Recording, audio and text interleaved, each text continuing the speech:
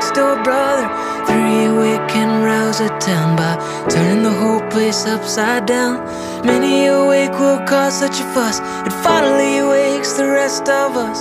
One man awakes with dawn in his eyes, surely then it multiplies.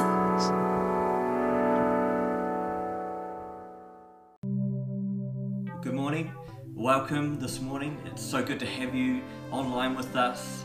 Right now we are streaming from my lounge room and we are streaming right into your lounge room, and I think that's so cool that even though we aren't able to gather together right now, we're still able to connect and join together. And I don't know where you are right now. You might be sitting down on your couch with the TV on, or you may be still in bed with your pajamas on, and that's cool as well. But wherever you are, whatever you're doing, welcome. It's so good to have you on this morning. And maybe you're joining with us for the first time this morning. Maybe you've never been along to one of our services and you've decided to take the time this morning to join us. We're so glad that you've done that this morning, and we really hope that you stick around for the message and just hang around with us. It's so good to have you joining us. And we know that this situation, what's happening right around the world right now, is impacting us all so differently, and for some it's having a massive impact on our lives. For some it's just a mere disruption. For some they're having to work from home, and there's some difficulties with that, and then for others you're still heading out working and you're part of the essential services. We're just so grateful for all that you're doing in this season, and just know that I'm praying for you, and we're just believing that you'll be safe, kept safe in this time, and we're just praying God's blessing and favour on you during this time. Now, this morning I just want to share a short thought with you about the idea of freedom. Now, who knows that during this time of lockdown that our freedoms have actually been really limited. That a lot of our freedoms have actually been disrupted, where we've been told to stay in our homes, not venture out. A lot of the things that we used to be able to go and do whenever we wanted, we're not able to do at this time, and I think that's a really good thing, so that we can actually battle this invisible enemy that we have right now collectively, as the whole world right now is doing this. But in a secular Western society that we live in, the idea of freedom is actually is this idea of options. It's best described as options, that we are free to go wherever we want, do whatever we want, whenever we want, with whoever we want. We have so many options around where we could eat, options around where we can go, where we can travel. Especially in New Zealand, we are just overwhelmed with options. We have so many options. We live in a very, very free society. And the unfortunate reality is, though, with that, is that we are so overwhelmed with options that it actually creates anxiety. People are starting to have choice anxiety, and they're feeling overwhelmed, not knowing what to choose. We're overwhelmed with options. And so I would like to suggest that that with this, we need to learn how to manage our freedom. We have so much freedom that we need to learn how to manage our freedom. And I would like to suggest that actually how we manage our external freedom, so all of the things that we get to do around us, how we manage our external freedom is actually a really good indicator of how we're managing or how we are experiencing an internal freedom. Right now, across the world, we're seeing these freedoms, these external freedoms being limited and shut down and disrupted. It's like the whole world has just hit the big red stop button, and we're about to go through a big reset. I believe, not only as a country but globally, we're going through a big reset, and it's like the whole world has just come to a stop. And I believe that's actually a great opportunity for us as the church, as believers, because this is actually the time for the church to shine brightest. Who knows that when there is when that hope actually shines brightest in the atmosphere of hopelessness. That hope shines brightest in the atmosphere of hopelessness. And the writer of Hebrews said this, he said, "But we are certainly not those who are held back by fear and perish. We are among those who have faith and experience true life. And I just think this is a great opportunity for the church to demonstrate that our lives are actually not controlled and dictated by external circumstances, by external freedoms, but actually we have an inner freedom that Christ has paid for, that actually is far greater, far more worthwhile and far more life-giving than external circumstances and what the external freedom can actually offer us. So you see, often when we think about the idea of freedom, or we describe freedom, we would describe it as what we are free from, the things that we are free from. And depending on your life experiences and you know what's happened in your world, you might describe freedom as not just freedom from or being free from being controlled by external circumstances. It's actually when we've moved from freedom being just free from something, but actually being free towards something. If I could use this as an example, the idea of financial freedom. If I was to ask you this morning, what would financial freedom look like in your world? What would it look like in your life?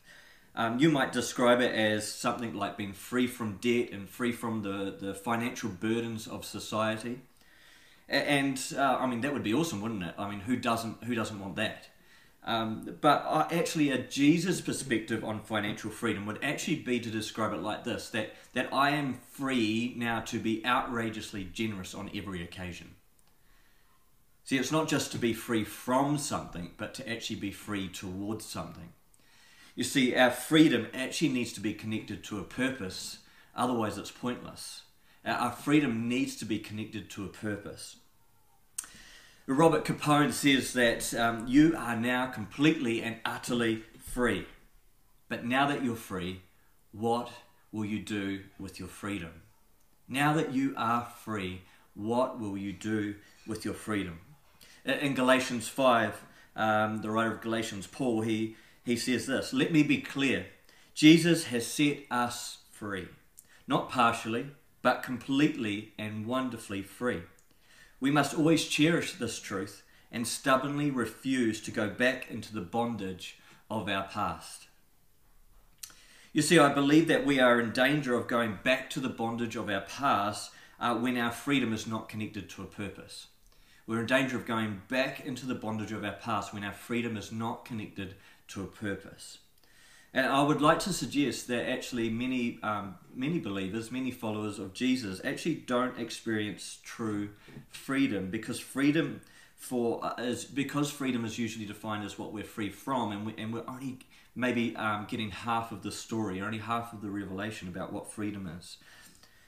See, this type of freedom that Jesus paid for is a freedom that is not just freedom from the enslavement of sin, guilt and shame, but it's a freedom that's connected to a purpose and a destiny.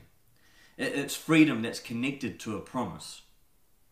See, there's a story in Scripture that I'm sure many of you probably would have heard of, and if you haven't, you can find it in the book of Exodus. We don't have time to read it this morning, but the story about the Israelites being freed out of slavery in Egypt and being brought into the promised land. And the Israelites, they were for 400 years in systemic slavery. They were in multi-generational slavery.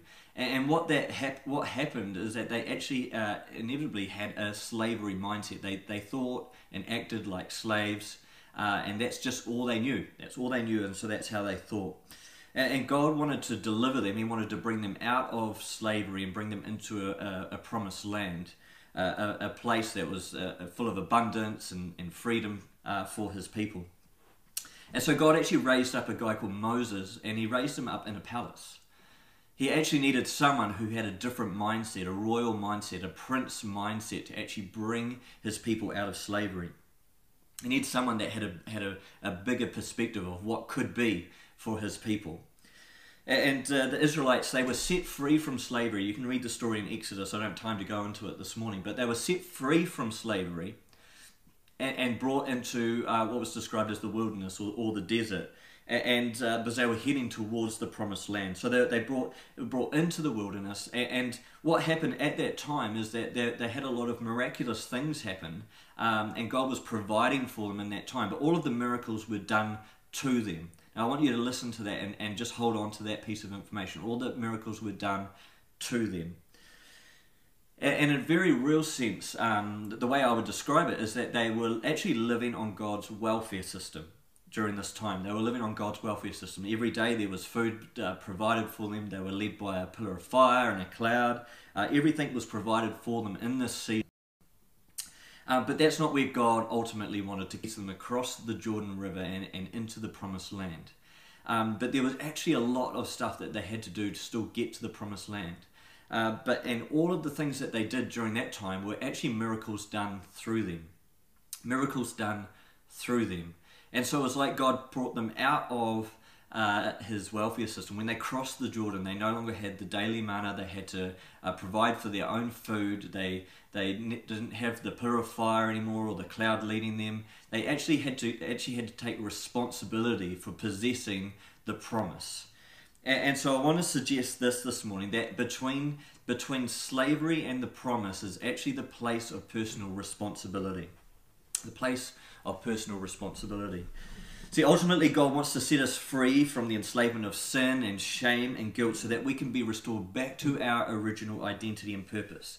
See, in Christ you have been recreated and restored to your original identity as your original dignity and vocation as God's royal representatives and in the world, and creation's wise overseers. Let me give you this example. We're coming into Easter. Next weekend is Easter. And we celebrate on Friday, on Good Friday, and we celebrate on Easter Sunday. And there's two parts to that. We celebrate the death and we celebrate the resurrection of Jesus. Now, the death of Jesus represents the forgiveness of sins. It's where we are set free. We are set free from the enslavement of sin, the shame and the guilt that was attached to that, and we're set free from that. But who knows that the story doesn't end there? Who knows that it's not just about the Good Friday, but actually Sunday is still coming. The story doesn't just end there. Focusing on freedom from something, we're only getting half of the story. It's like the Israelites being brought out of Egypt and God just leaving them in the desert and saying, well, you're free now. Wander around aimlessly. And we know that because of their slave mindset, they did wander aimlessly for 40 years. They ended up wandering aimlessly for 40 years because they were just brought out of Egypt. But who knows that God doesn't want to just bring us out of slavery to wander aimlessly. Friends, He hasn't set you free for you to wander aimlessly through your life, but He has set you free for a purpose. He has set you free for destiny. There is a promise on your life, and freedom is not just the end of the story. Freedom is a means to the end, and the end is a promise. And the end is purpose and destiny in your life. See, God doesn't want to just do miracles to you. He wants to do miracles through you.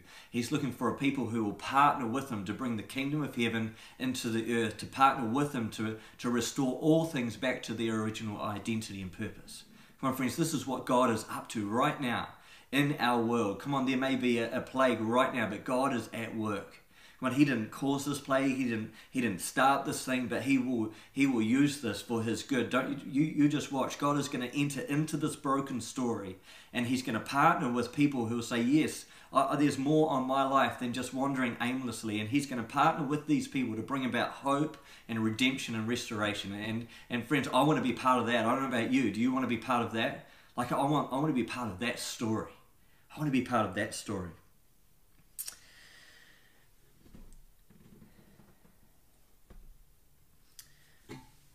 You know, I have 4 kids, and we're about to have our 5th kid actually, and any day now.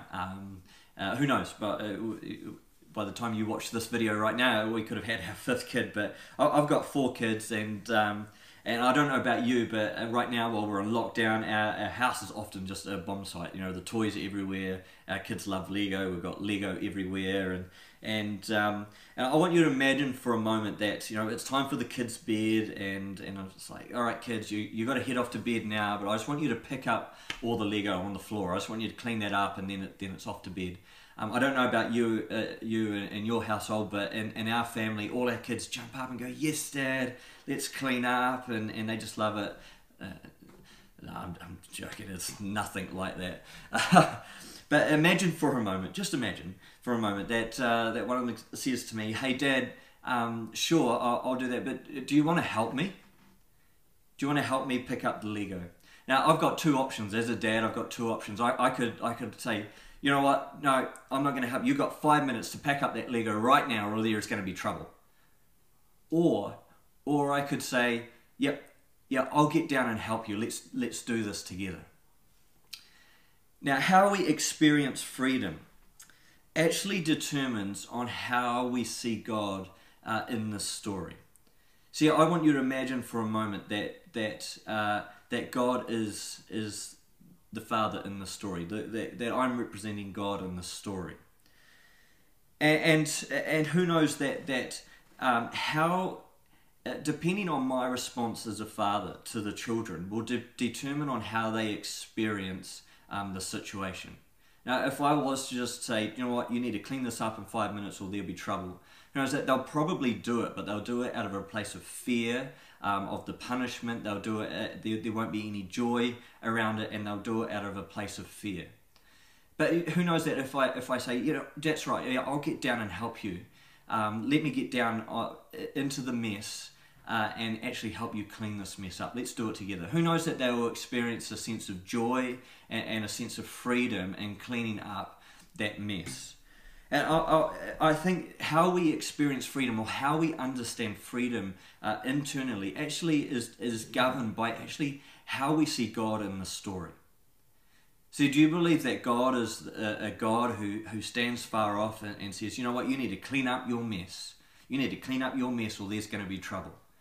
Or do you believe that He is the God that gets down into our brokenness, the God who gets down into our mess, and He works with us to clean up. He works with us to actually bring transformation into our lives. Come on, friends, you've got to understand that God is the God that comes in to our broken story.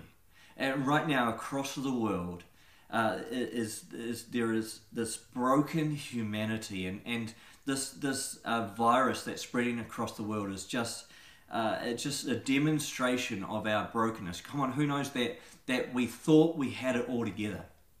We thought we had it all under control. But it just took one little virus, this invisible enemy, and the whole world's systems have come crashing down. Come on, friends, this is the opportunity for us to actually invite God into our broken story. To say, God, would you come and actually help? Would you come and help clean up our mess? And friends, I want to tell you that is who God is. He is the God who comes into our broken story. He is the incarnate God. Come on, the birth of Jesus is the perfect picture of that He comes into our broken story, not to shame humanity or bring guilt onto humanity, but actually to redeem and restore humanity. That is what God is up to right now across this world.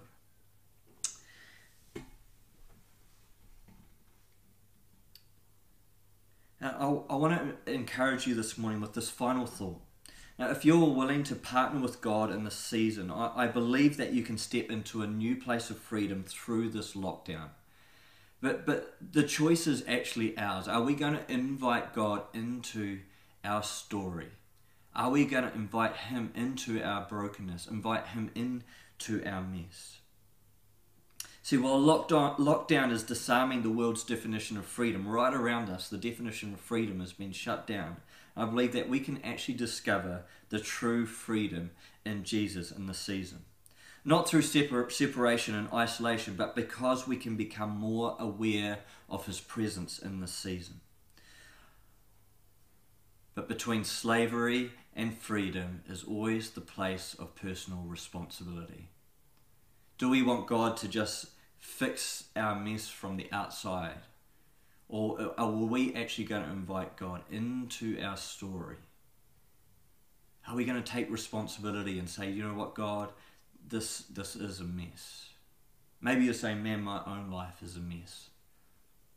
God, would you come and partner with me and help fix this mess? I want to finish with a quote by one of my favourite authors, A.W. Tozer.